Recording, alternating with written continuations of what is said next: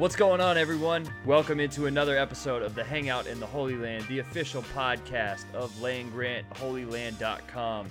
My name is Colton Denning, and I am joined, as always, by my buddy and co-host in the great state of Ohio, Patrick Mayhorn. Patrick, happy Sunday, man. What's going on? Well, I just watched my, I think the NFL team the only one that I care about and also the one that I hate the most, the Browns, beat the Ravens in overtime in probably one of the worst football games I've ever watched. Whenever the Browns win, it's like a holiday, essentially. So I'm still kind of celebrating that, and really a good week for just bad to watch football games. Yeah, on the subject of teams that we love the most but also hate the most, we are here to talk about Ohio State's 49-26 win over Indiana. Before we do that, make sure to subscribe to the show. Go on to Apple Podcasts, search Hangout in the Holy Land, find this episode, all the old episodes there, and go to soundcloud.com/LandGrantHolyLand and follow us on Twitter at HolyLandPod to keep up with everything going on for the show. A little bit of a disclaimer before we really dive into this one. Patrick and I are, as fans that do this podcast, we have a bit more of a different slant to how we approach talking about Ohio State, how we preview, how we recap stuff. But at the end of the day, we're fans. And so whether we're positive or negative, we aren't insiders to the program. Don't take what we say as us saying we know more than anybody, and whatever it may be. We're just fans. We're giving you our perspective, and there's some times where we tend to skew negative. There's going to be a lot of good things that we talk about for this game. There's also going to be a lot of negative things for this game. So we've had a couple people over the last few weeks talk about how we can be a little more on the pessimistic side, and if that's not what you like, I'll be straight up with you when we're starting this one. This podcast probably isn't going to be for you. This episode will not be for you. So let's get right into the shits here and talk about Ohio State's 49-26 win over Indiana. And I want to go on a little bit of, not a tirade, because I can't feel that way about anything college football related, but just a little bit of a rant about what I think about Ohio State right now and where they're at. First of all, this is a really good win. It's a win over a 4-1 Indiana team that always plays Ohio State tough. I did not predict it. I thought Ohio State would roll in this one, but I'm certainly not surprised it was the game it was, given the nature and the recent history of this matchup. The biggest thing to me that stands out not only about this game, but where just Ohio State is at in general right now, is they have an identity crisis on the coaching side of what they want to be and what they are. And I'll break it down like this, starting offensively. Under Urban Meyer, it's obvious, and we all know that Ohio State has always been a ground and pound team. We've seen it with the way that they've used their quarterbacks, Braxton Miller, JT Barrett, and we've seen it with the great running backs Ohio State has pushed out. But not only that, with the offensive line as well. It's always been physical. It's always been a run game based team. I think Urban Meyer has always said that everything starts with the run game and that it's an offensive line driven program. Those are his words. This year, it's clear that Ohio State is not that. Whether it's the offensive line, whether it's the difference in quarterback with some of the amazing things Dwayne Haskins can do, and we're going to talk about that through this whole podcast, and the fact that Ohio State right now, their best unit seems to be the wide receiver position, which is crazy to think about over the last couple of seasons, but those guys are awesome. So we have that. There's a difference between what they want to do and what they are, and it shows on the field. And despite scoring 49 points, I think we saw a little bit in that game some of the things Ohio State wants to do and what their coaches want them to do, not lining up with the personnel of this team. And for lack of a better phrase, and something that we've constantly come back to over the last 3.5 years, is that this team is winning in spite of their coaching. Yeah. That's just the offense. Defensively, I think it's a little bit of the same thing. Ohio State, especially in the secondary, wants to play press man and really jam teams up and force teams to beat them over the top. And we've seen that work to great success the past couple of years. You look into the NFL right now, there's a lot of guys that are former Ohio State players who are making massive plays in the NFL. You look at the Browns right now, Denzel Ward had a phenomenal game. He's probably going to win AP Defensive Rookie of the Year, and that's going to be Ohio State's third straight year with somebody winning that. You look at this secondary this year, at least right now, the guys they have do not match up with what they want to do. And we saw it to start the season against a terrible Oregon State team. We saw it a little bit against Rutgers, and we saw it against TCU. We damn sure saw it against Penn State, and we saw it against an Indiana offense that came into the game as one of the worst offenses in the country at generating big plays. And I know this is something you tweeted about. Indiana generated 11 total chunk plays, 8 passing plays, 3 running plays. We'll get into this when we talk about the secondary. The players are what they are, and at this point, I have a hard time blaming those guys because we know what their deficiencies are. We know what their strengths are. We know what their weaknesses are. The guys coaching them seem to not understand that and keep trying to fit this round peg into a square hole, and it's not working. I want to get your thoughts on that and just what you think overall about my take here of Ohio State's coaching and really kind of holding this team back right now because, for lack of a better term, I just think that is what they are doing at the moment. I think that the thing that you kind of touched on there at the end about how the players really aren't really super at fault here. Obviously, they're the ones on the field making the plays and missing tackles, taking bad angles. But I think that something that we're kind of seeing a lot this season and something that we have seen a lot from Ohio State really since, 2014, the championship season, is that the coaching staff, it was more so on offense. In years past, it wasn't really a huge defensive issue because the defense was super, super talented. This year, not as much so.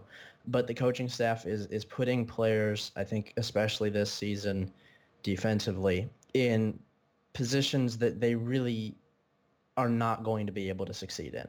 I think, we talked about this last week with Tuff Borland being assigned to spy Trace McSorley. That's ridiculous. That's not fair at all to Tuff Borland. I mean, we've talked plenty about how he's a pretty limited player, and I don't think that there's a ton of places to put him against a team with a really good rushing quarterback like Penn State, but he does have value. I think he's pretty good against a powerful running team. I think he'll be pretty good against a team like Michigan.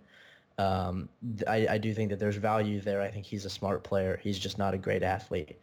A guy like Damon Arnette, who we know I think we know he's capable. He's certainly flashed potential, but it's pretty obvious that he's not an outside cornerback. He's not big enough.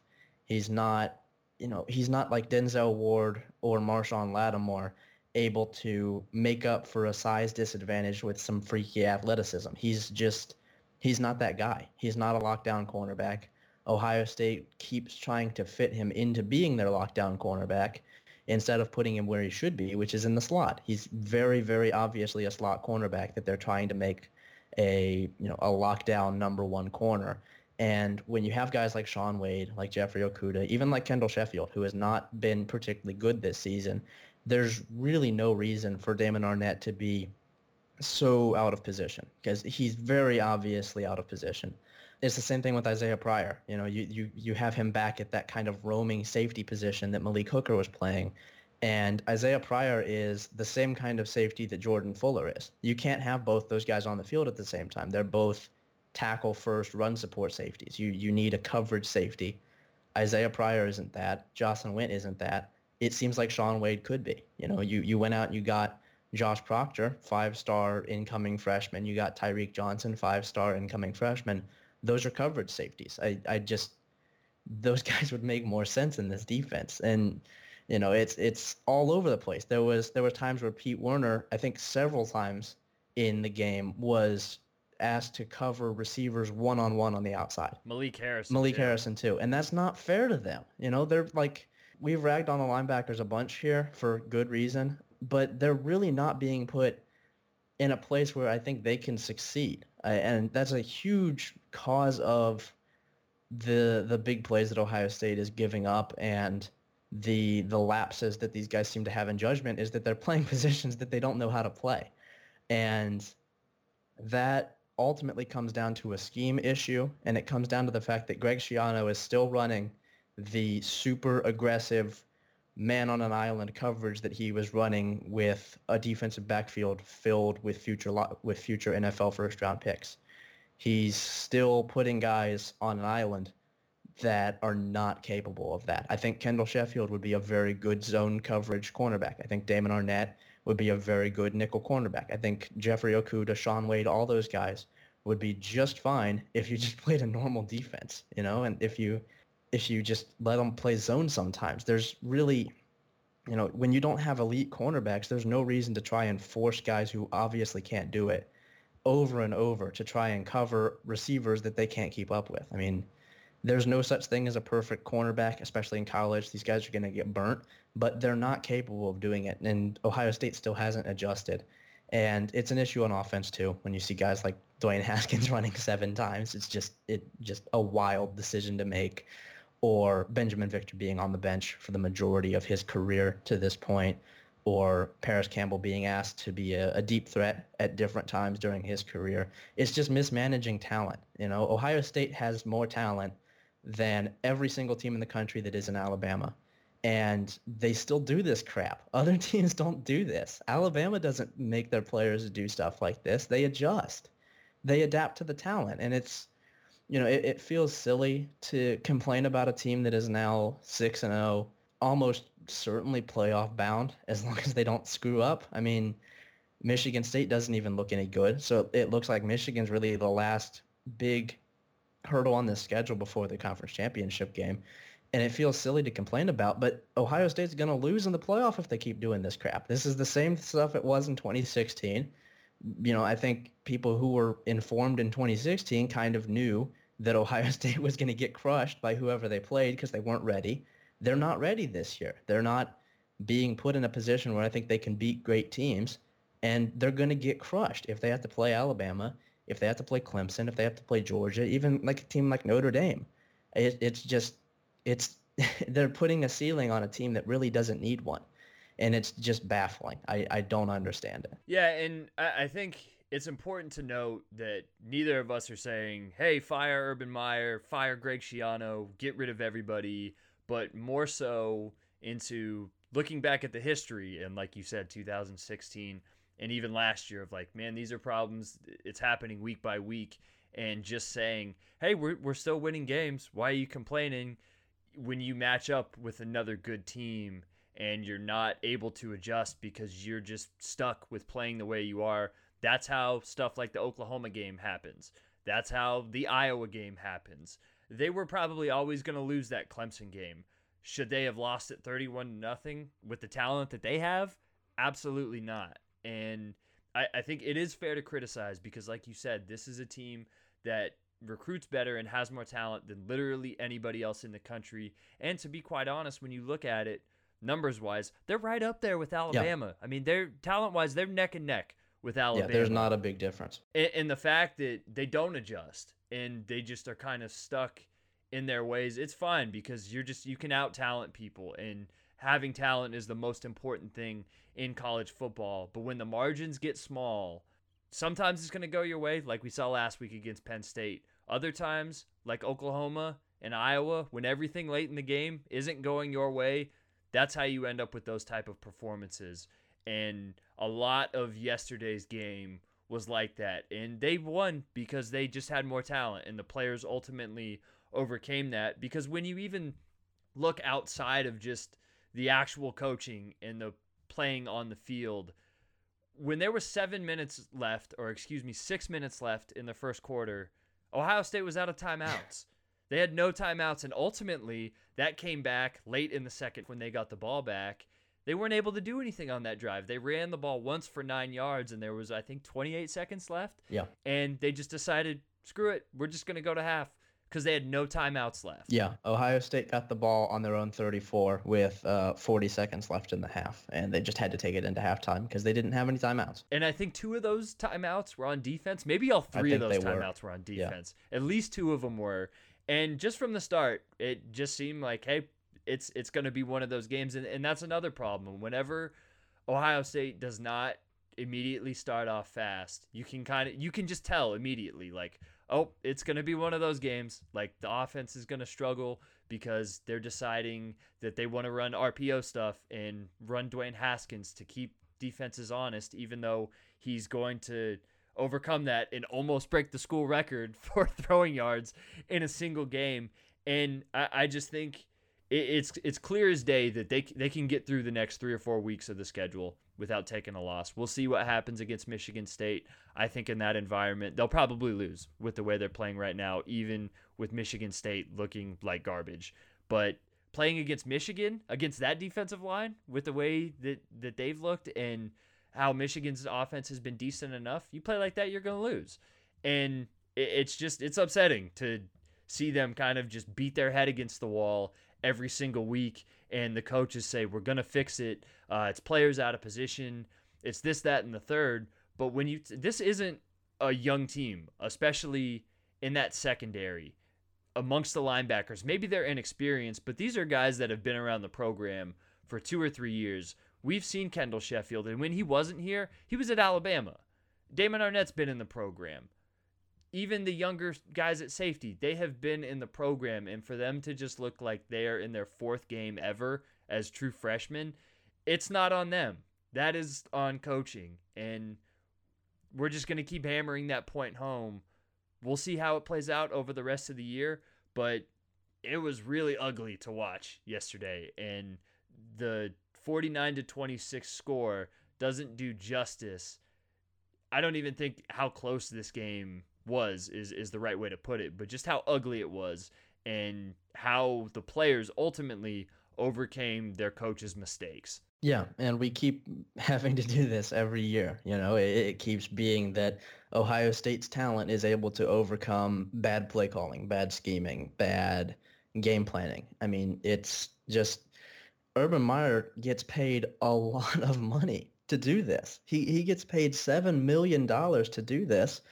And this is the same thing we were talking about a couple weeks ago with, you know, he gets paid that money to hire good coaches, to have his team prepared and to recruit. He's doing like 1/3 of that right now. The team was not super prepared for this game. And I understand that they were tired after the Penn State game, understandably so. And that's important to know. Yeah, I mean, they're college kids. You really can't expect them to not be sore and tired after what was a super emotional, difficult game. And that's kind of what happened last year against Iowa too.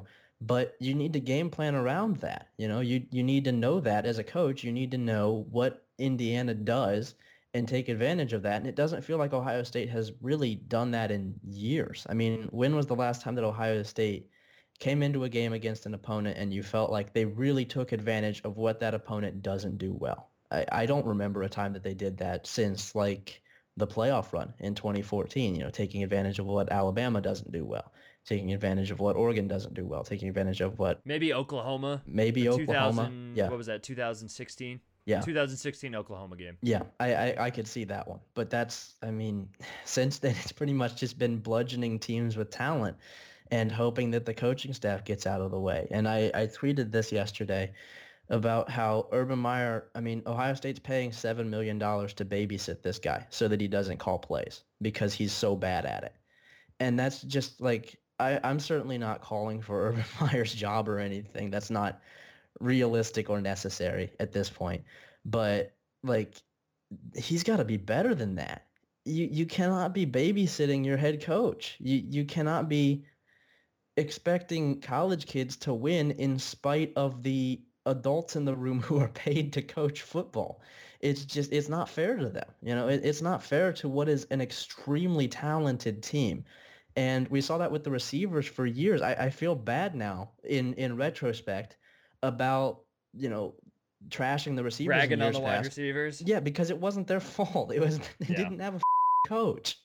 They weren't coached at all, and that was, I mean, looking back, it was obvious. And I think that we kind of glossed over that poor play calling, the lack of a receivers coach at all. I don't even know how often Zach Smith was there, because it doesn't seem like it was very often.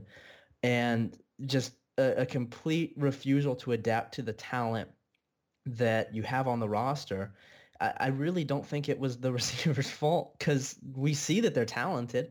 We see that these guys, when they have a coach who actually cares and shows up and teaches them how to play receiver, like Brian Hartline seemingly has, which has been a pretty pleasant surprise. Speaking on the bright side of things, is that Brian Hartline has done a damn good job so far.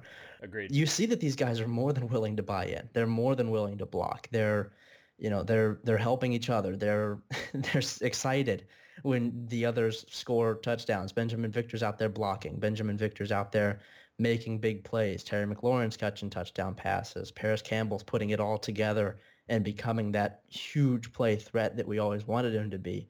And it's just like, these guys they always had this talent. It's not like Ohio State's going out and landing, 2 and 3 star guys, bringing them in and developing them. They're holding them back consistently. I mean, there's no way that Isaiah Pryor, a 5-star safety, isn't talented. There's no way that Kendall Sheffield isn't talented. It's just, it's unfair. It's not fair to them.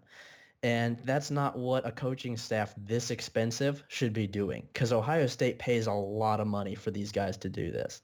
They pay a lot of money for Greg Schiano, Ryan Day, Urban Meyer, all these guys to coach this team, and it doesn't seem like they're doing it. It seems like these guys are just going out and winning because they're more talented. It feels a lot like how Kentucky basketball feels at times, where it's like, is John Calipari even coaching this team? They're just kind of winning because they're talented. But there's no excuse for not being able to out-scheme opponents when you have this much money to spend on coaches. There are brilliant coaches out there. Penn State spent the last 2 years with Joe Moorhead out-scheming everyone that they played because they hired a good offensive coordinator. There are teams that can more than make up for a lack of talent with good coordinators, and Ohio State is holding their talent back, and it sucks. It sucks to see, because I think that these players deserve much better than that. And it seems as much as anything that it's just stubbornness. Yeah, and it's an inability to change. The biggest thing that stood out to me on that, and I mentioned the offensive line and the way that they're being used and the run game is being used. And I'll say before that, I think that the offensive line is going to improve. Yesterday was not their best game by any stretch, but I still think that that's a group that is going to be much better by the end of the season than they were at the start of the year or even right now. That being said, nothing I think says better than where they are at right now than that sequence with 8 minutes left in the third quarter. And I think it was 28-20, or Ohio State was up. They were up a possession, and they had 3rd and 1 on Indiana's side of the field. And they handed it off to J.K. Dobbins, who just had absolutely no room to work with. Like, he pretty much did, him and Mike Weber, all day. Nothing to work with. Got stopped. It wasn't even a question of whether they were going to go for it on 4th and 1 or not. And same thing happened. Ran it up the middle, got stopped. And it's so painfully obvious or clear when it's Urban Meyer calling the shots versus when it's Ryan Day just getting into the flow of things and letting the offense do their things. Because there are still times where Dwayne Haskins, we saw more than I think ever, be put in a position where he was running the ball and not on scrambles, and we saw him do that a few times, but like they were design keepers for him, and he just does not have that in him. I saw somebody was like, Dwayne Haskins sliding looks like he just turns his legs off and hopes for the best. He almost got hurt because of it. Yeah, late and in the game. that's not a knock on him, but that's just he's not built for that type of way that they want to play offense, and for some reason they just continue to waste plays that way. And even when he doesn't run the ball, they waste plays trying to fool defenses like, oh, you better watch out. One time Dwayne's going to keep. and it's going to gash you. But it's For just like, 5 yards. hey, how about you give it to your running back that set the Big Ten record or the Ohio State record for yards as a freshman? Just give the ball to him. You don't need to do the RPO stuff. Just give the ball to him up the middle. Let him make some plays. Let Mike Weber, the dude that's been around a bit of bowling ball for you and made some big time plays. How about just giving the ball to him, letting him do his thing? It's just you're not seeing that. And all of the times that they continue to try to run the ball to a 7-8 man box at the start of the game could totally be alleviated by just letting their quarterback, who I think it's only, maybe there's one guy and he plays at Alabama that's in his league right now. Just let him throw the ball. Yeah. Let him sling it around. You want to open up defenses?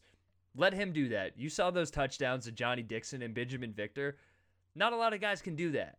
And he put both of those balls 40 yards plus on the money. If you want to open up defenses and have some improvement in the run game, I think a little bit less of the RPO, hey, eventually it'll work, our guys will get it, and more of, hey, the defense has to respect it. This guy can throw the ball on a dime 45 yards down the field or 20 yards down the field. They can't put 9 guys in the box.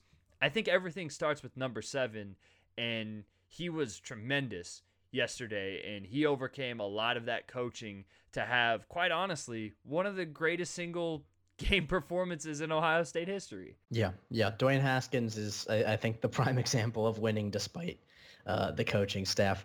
I think my last real thing about this, and then we'll recap the game a little bit, unless you have more to do. I think is that I've gotten some people, and I'm sure that there will be some people mad about this in my mentions about how Ohio State won by 23, and it's silly to complain, and that we're just armchair quarterbacks and the coaching staff knows what they're doing, whatever. I had one this morning that was particularly funny, but I think the thing about that, and I understand where that comes from, it's, people care a lot about this team, and Urban Meyer won a championship for Ohio State, and I think there's a natural instinct to defend perceived attacks on him or slights of his coaching ability. And I think the thing for people who are kind of unwilling to criticize the staff, the team, the way that the team is playing, the thing about that is that, like, don't complain when they lose to Alabama, because that's what happens when you just accept the kind of the mediocrity. And that's not to say that Ohio State is a mediocre team. They're a very, very good team. But the mediocrity in coaching, the complacency in coaching, the willingness to just accept what was a super, super ugly win. I mean, this was, 35-26 going into the fourth quarter against a team that is nowhere near Ohio State in talent level. There's really no reason that this game should have been close. And they do this every year against Indiana. And every single year, there's no reason it should be this close. And it's just, if you want to just accept that low quality coaching, accept that Ohio State's going to win 11 or 12 games on talent and then lose to a better coached team that probably isn't more talented, then fine. I don't care. I mean, if Ohio State loses, Ohio State loses. It's not a huge deal to me. If Ohio State gets to the playoff and they lose to Alabama, then that's pretty obvious that was what was going to happen. But they can beat Alabama. They can hang with Alabama. Yeah. I think that if they can fix their coaching, if they can put guys in better situations, this is a team that could win a national championship. But if you're just willing to accept that this is what Ohio State has to be, they have to be an undercoached, extremely talented team, then that's what you're going to get. You're going to get losses to Clemson and Oklahoma and elite teams that are coached well. That's what's going to happen.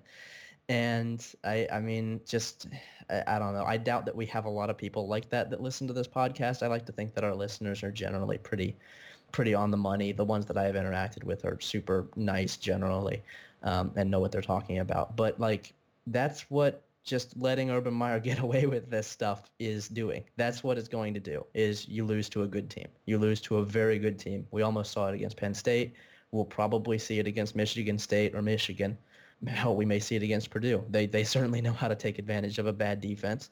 And that's what you get when you just accept that stuff. And I think if fans are fine with that, then they're fine with that. But I know after the Iowa loss, after the Oklahoma loss, after the Clemson loss, they certainly weren't fine with it. People were mad as hell when that happened.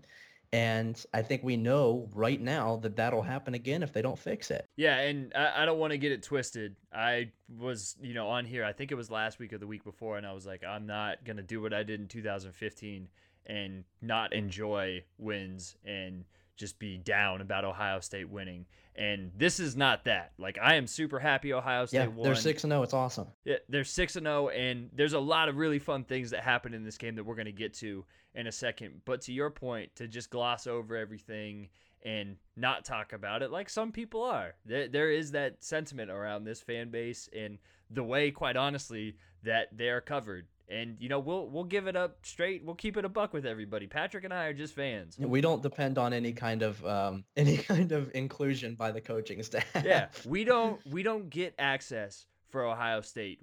I'm not trying to be on Urban Meyer and Jerry's email list of them saying, hey, Colton and Patrick did a great job. They defended us, yada, yada, yada. And there are people that get paid for Ohio State access and like, hey, do you? Yeah.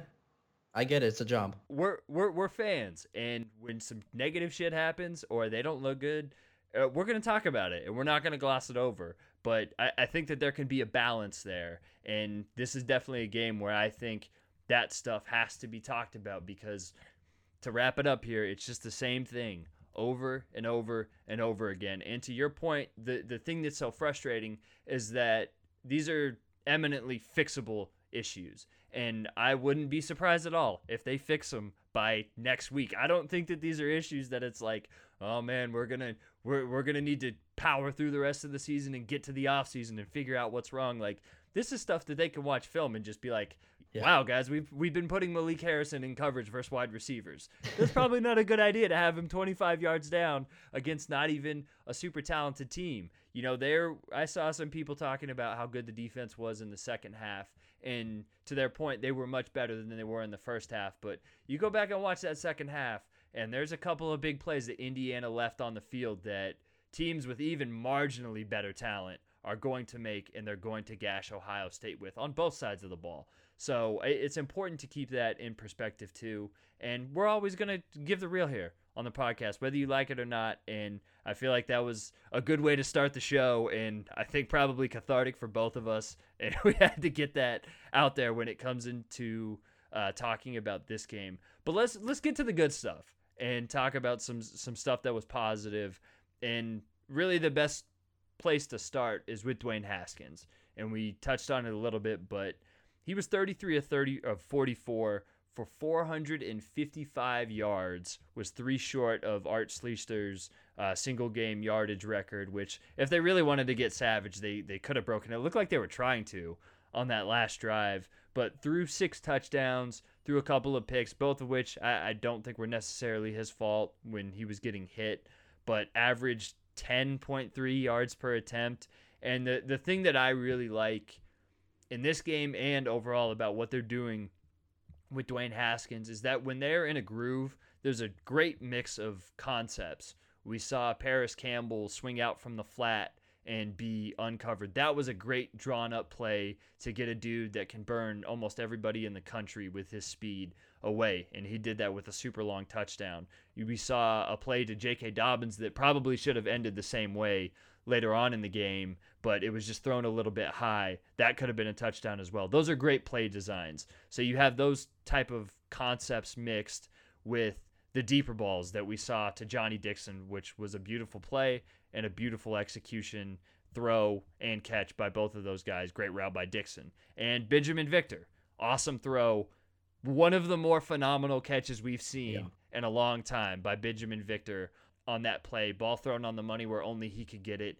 And he's a guy, 2 weeks back-to-back. You've seen the type of plays he's made. We've alluded to it. Like, it is time for Benjamin Victor to be a large part of this offense, because going back to the running game, you want that deep threat. Everybody talked about it being the end of the world in 2015 when Devin Smith wasn't on the team. Oh, that's why the passing game is what it is. That's why things aren't opened up. Who's the next guy? We don't have a receiver as great as Michael Thomas is.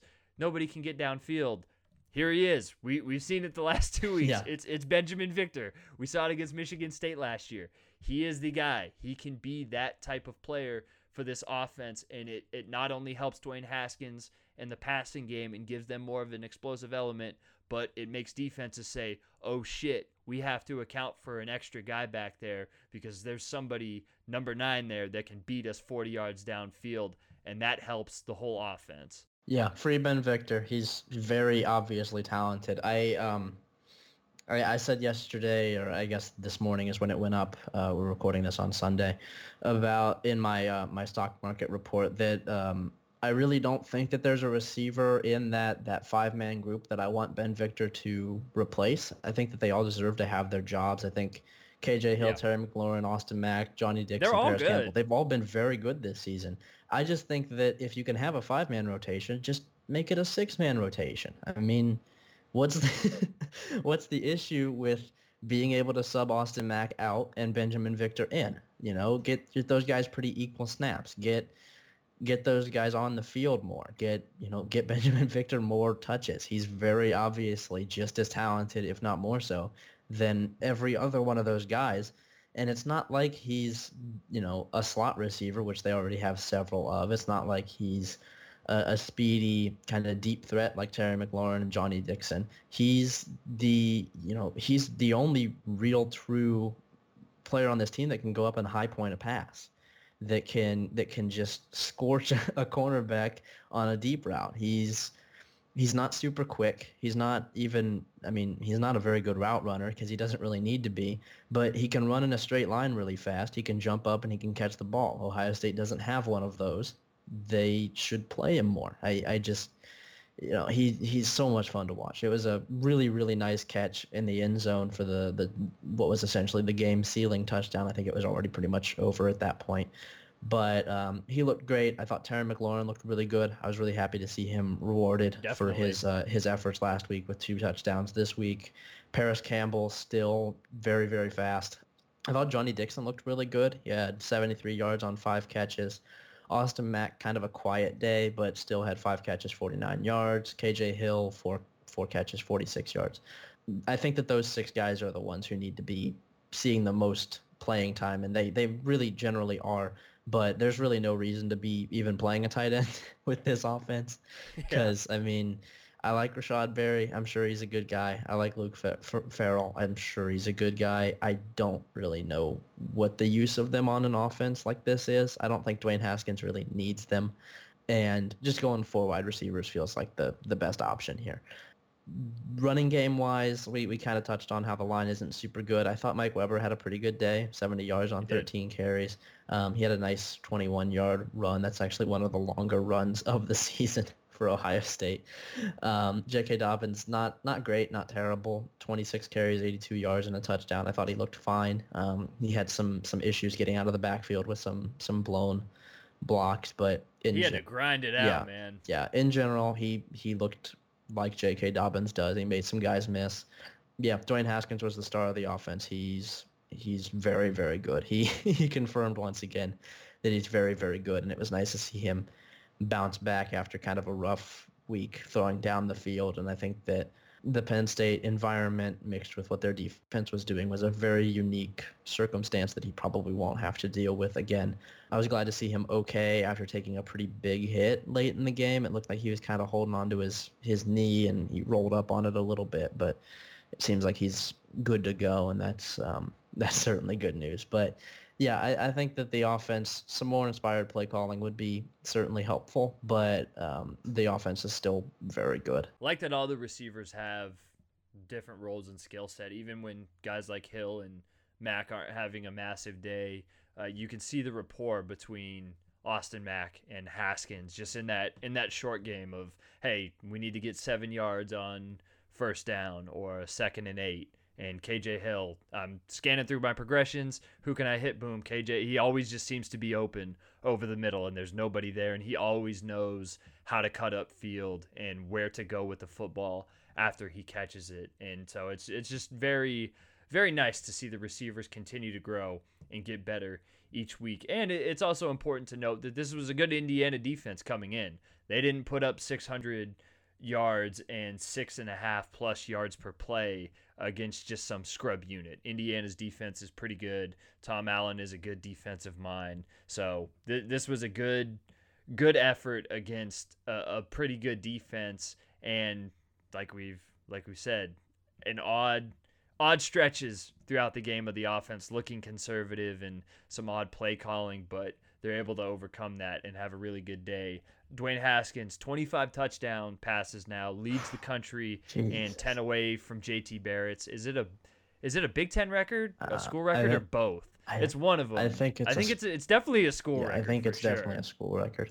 I'll have to look that up. If he's healthy, he's blowing that thing away, and it might be within like the next 2 games with the way he's throwing the ball. So great stuff from Dwayne Haskins. On the defensive side of the ball, obviously the big story, what we talked about, is many more big plays. Isaiah Pryor was out for the first half. I thought he was hit or miss in the second half, made the nice pass breakup in the end zone. I don't think there's a lot to go off of on the secondary with what we saw. The linebackers, given some of the limitations, were fine. I think Tuf Borland was pretty good yesterday. He forced another fumble.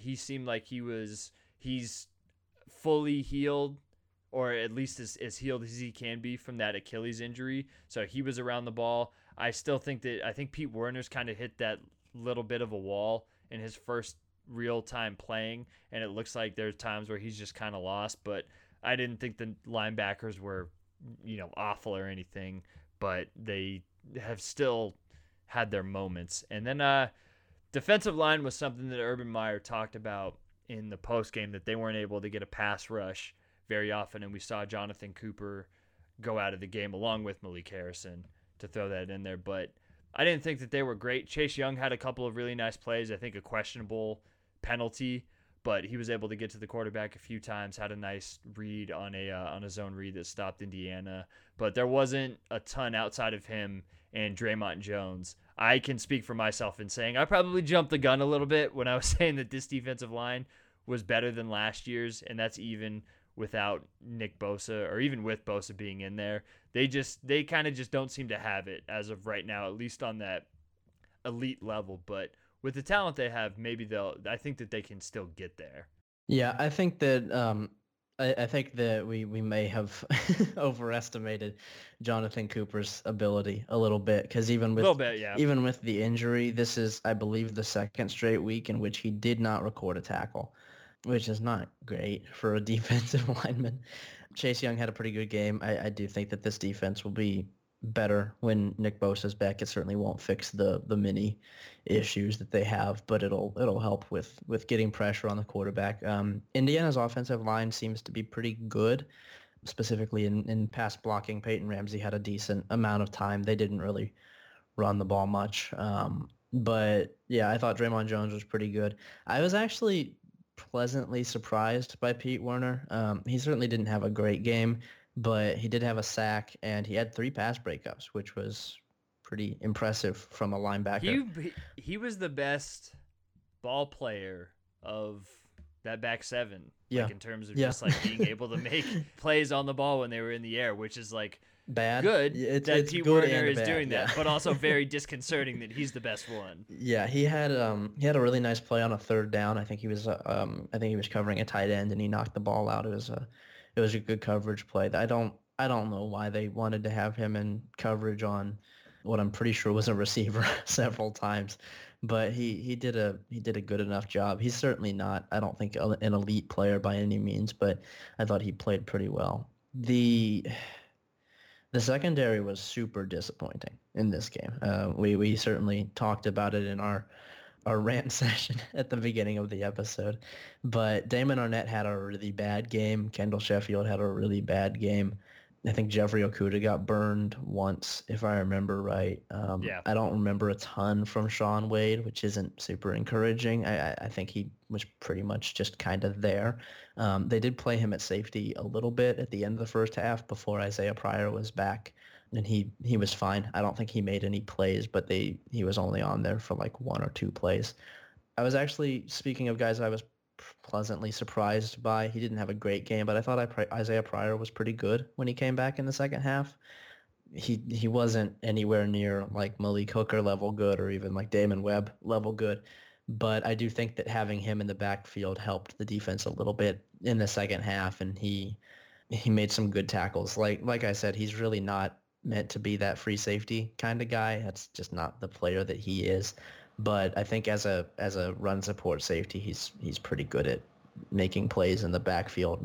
Still not good at angles, but he's a pretty good tackler, and I think that he was a pleasant surprise. I have an answer on the Big Ten single season passing touchdowns record leader too. JT Barrett is second in the Big Ten all time for single season with 35. Drew Brees is first with 39. So Haskins is 14 away from tying, 15 from beating. 6 games into the season, he is 15th on the all-time list. So that's pretty good. That's better than Braxton Miller in 2013, who is 19th on the list with 24. So that's certainly something that is pretty impressive. Do you have anything else on the defense before we talk about Drew Chrisman's no good, very bad punt? Yeah, our boy, but that's all right. You're gonna have bad days. Yeah. And Drew Chrisman definitely had one. The only other thing I have is you're right about Pryor. I think that especially for safeties, like the plays where some like he got called for a holding, and there was a play in the second half where he got beat and the ball went through either the tight end or the wide receiver's hands. Those stand out, but I do think the defense felt a little more comfortable overall with him back there, and certainly more comfortable than Jocelyn Went. Like he is, I think Jocelyn Went is the poster boy of the coaches keep throwing him out there, and it's like the same things keep happening. It's so cruel.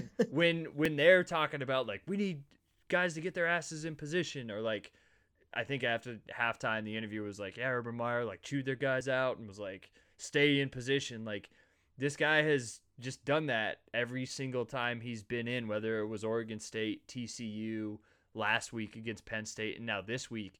And it's like there's a disconnect there of like, you keep running him out there, but the same thing keeps happening. So like, what is the disconnect there? And it just seems like, hey, he's not ready for it. Like, why do you keep doing it? And it's the same problem over and over again. So I don't even know if we should talk about it anymore, because what are we gonna say? Like, we'll see if Jocelyn Went takes a bad angle this week, or like they've practiced angles in practice. Like, who knows?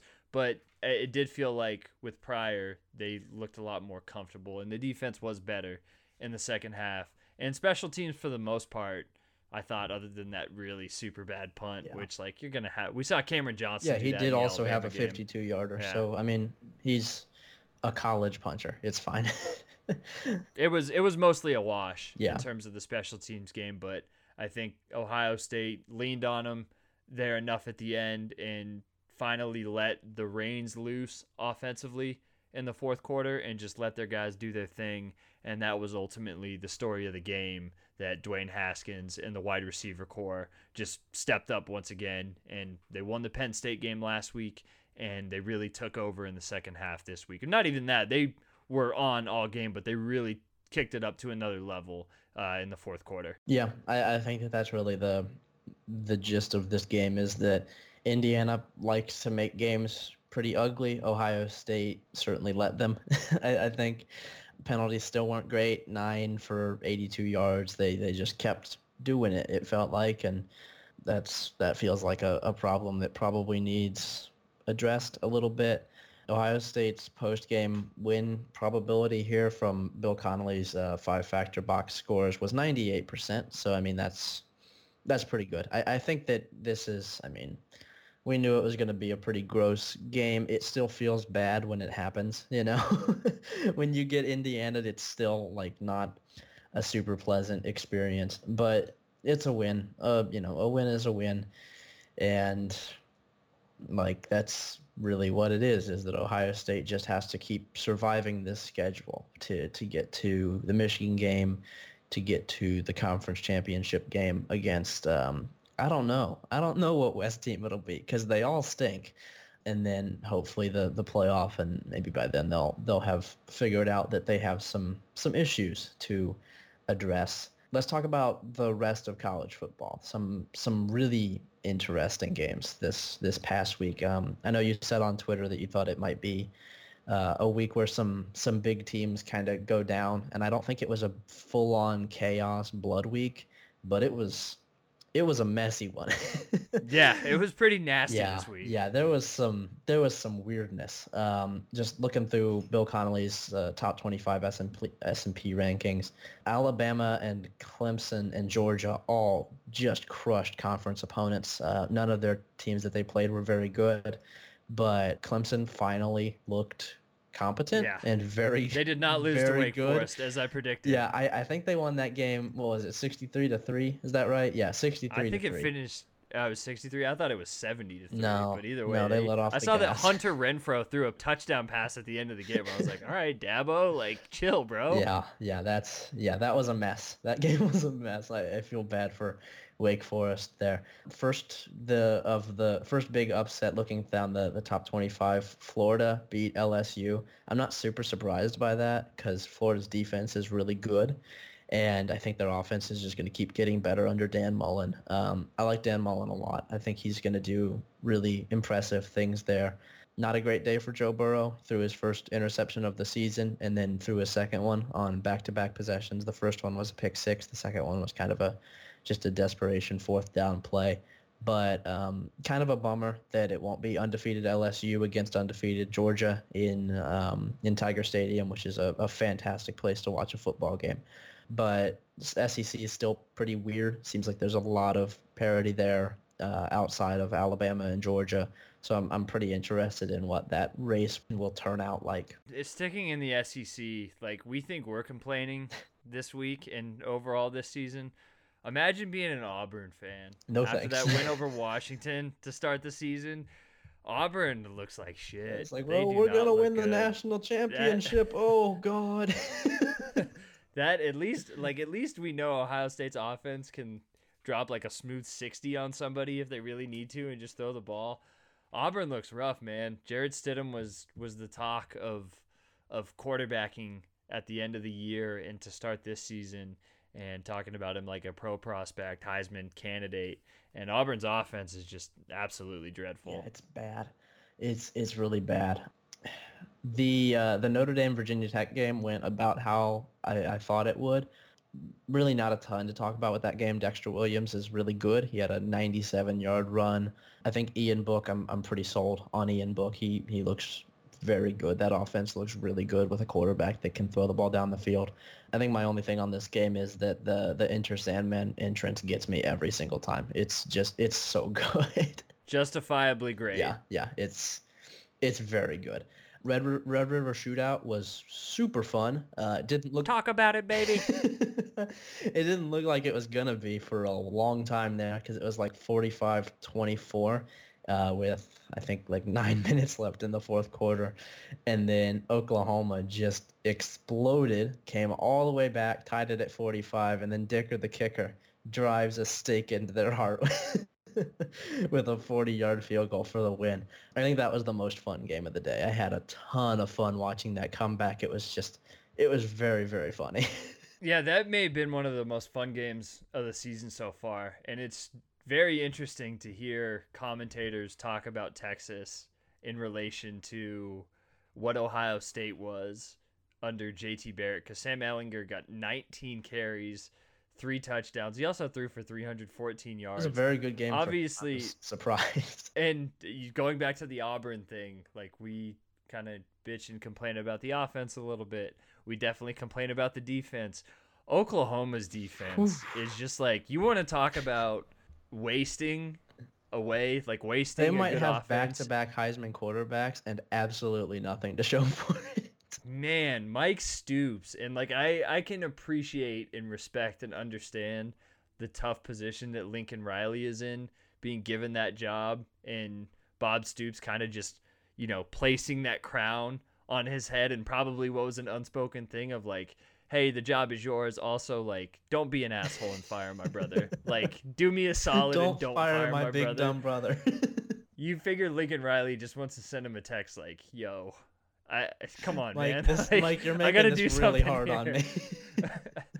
But, I mean, until that defense gets fixed, especially in that type of conference where, like, even Oklahoma State right now looks super off kilter, but they can go off for 50 points or 40 points. There's a number of teams in that conference that can just score, and OU is probably going to have to score 48, 50 a game to feel comfortable about winning every single game in that conference. And if they go back to the Big 12 title, they're going to have to play Texas. They'll have to play TCU and teams that can put points on the board. And when you have a quarterback go 19 of 26 for 304 and 4 touchdowns and you lose, and you also run for 222 yards, like, woof, man, just get a couple stops. That's it. And OU's defense wasn't even like, they don't even put up a fight. And they mentioned that stat on the broadcast. They were like, teams have scored 100% of the time in the red zone against Oklahoma. And when you have, that's another thing. We talked about talent and coaching. Oklahoma doesn't recruit defensively like at an elite level, but they're pretty good. Yeah, they have like actual football players there. For the fact that they just can't get a stop in the red zone, I don't buy that that's on the players. Like, these guys are talented and know how to play football. That is on coaching. And for the last 2 years, Oklahoma probably cost themselves the national championship with that defense last year. And now they are one win away from not being in the playoff and just having to like go to the Cotton Bowl or something with that offense. Yeah, it was not a great week for the Big 12 in general. West Virginia entertained the idea of losing to Kansas for a little while. Will Grier had 3 interceptions. Oklahoma State, like you mentioned, got beat by Iowa State. I turned that game off because Iowa State was up by a couple scores like pretty late in the fourth quarter. And I just assumed that it was gonna, or that Oklahoma State was gonna hold on to win. And then I checked my ESPN app a little later, and I was like, "What the hell? Iowa State won!" It was a very surprising experience for me. Speaking of good teams that entertained the thought of losing to bad teams, Washington 31, UCLA 24. What the hell happened there? There was a couple games last night that were Texas A&M Kentucky was really that was ugly. That was like a 1990s Big Ten game. That was one that like Brent Musburger should have been on the call for that one. Stanford, it looks like they're very much not good. Yeah. Oregon's probably kicking themselves for losing that game. Yeah. Dude, I watched Syracuse and Pitt, and that was my low-key outside of Oklahoma, Texas. That was the game of the day for me. That game went overtime. There was a couple of really violent running back plays in that game, which I love. Yeah. But yeah, I really enjoyed that game. I also watched a little bit of Illinois Rutgers. Chris Ash, baby, come on home, Chris Ash, come on home, baby. Yeah, I think my only thought on the Kentucky-Texas A&M game is that Kentucky's defense is real good. That was kind of confirmed, even though they didn't win. Mark Stoops, man, Benny Snell 13 carries 60 yards, Terry Wilson 14 carries 4 yards. Hey, Mark Stoops, man, come on, don't be doing that shit, man. You could hand the ball off to Benny Snell, I think, just about every play, and it would be better than what their offense did. Yeah, Stanford got smacked by Utah, which is weird because Utah's offense is not good, and they scored 40 points. Michigan just kind of bludgeoned Maryland. It wasn't super close ever. Wisconsin did the same thing to Nebraska. Nebraska actually kept this one fairly close. Adrian Martinez had a pretty decent game. I think he's going to be really good. J.D. Spielman continued to be very good. Miami came all the way back against Florida State and broke their hearts. Miami's not very good this year. But the ACC, I'm not sure if they're going to get a ton of resistance in the ACC. I think it might be up to NC State to save us from Clemson. Northwestern upset Michigan State. Northwestern always has one of those saved up. They're like the Pitt of the Big Ten, where they're just kind of loading up to get somebody. And I'm not sure if Michigan State can really even be considered somebody this year because I think they kind of stink. But that one was still, it was technically a football game. Colorado is 5-0, and they beat Arizona State. They stopped Herm. Laviska Shenault. Did you see Laviska Shenault's stat line for this game? 4 TDs, baby. He scored all the points for Colorado. Shit. 13 receptions, 127 yards, 2 touchdowns in the air, 5 carries, 13 yards, 2 touchdowns on the ground. He is a freak. He's amazing. I love him very much. I think that's about it. from the top 25. NC State survived against Boston College. I don't think NC State's super good. That's about it. It was a pretty good week. It was not quite a blood week. I think we might get a blood week in week 7, which we'll preview in the Minnesota preview podcast, and it should be a fun week 7. But week 6 was pretty good. We got some anger out. We yelled at Greg Schiano and Urban Meyer.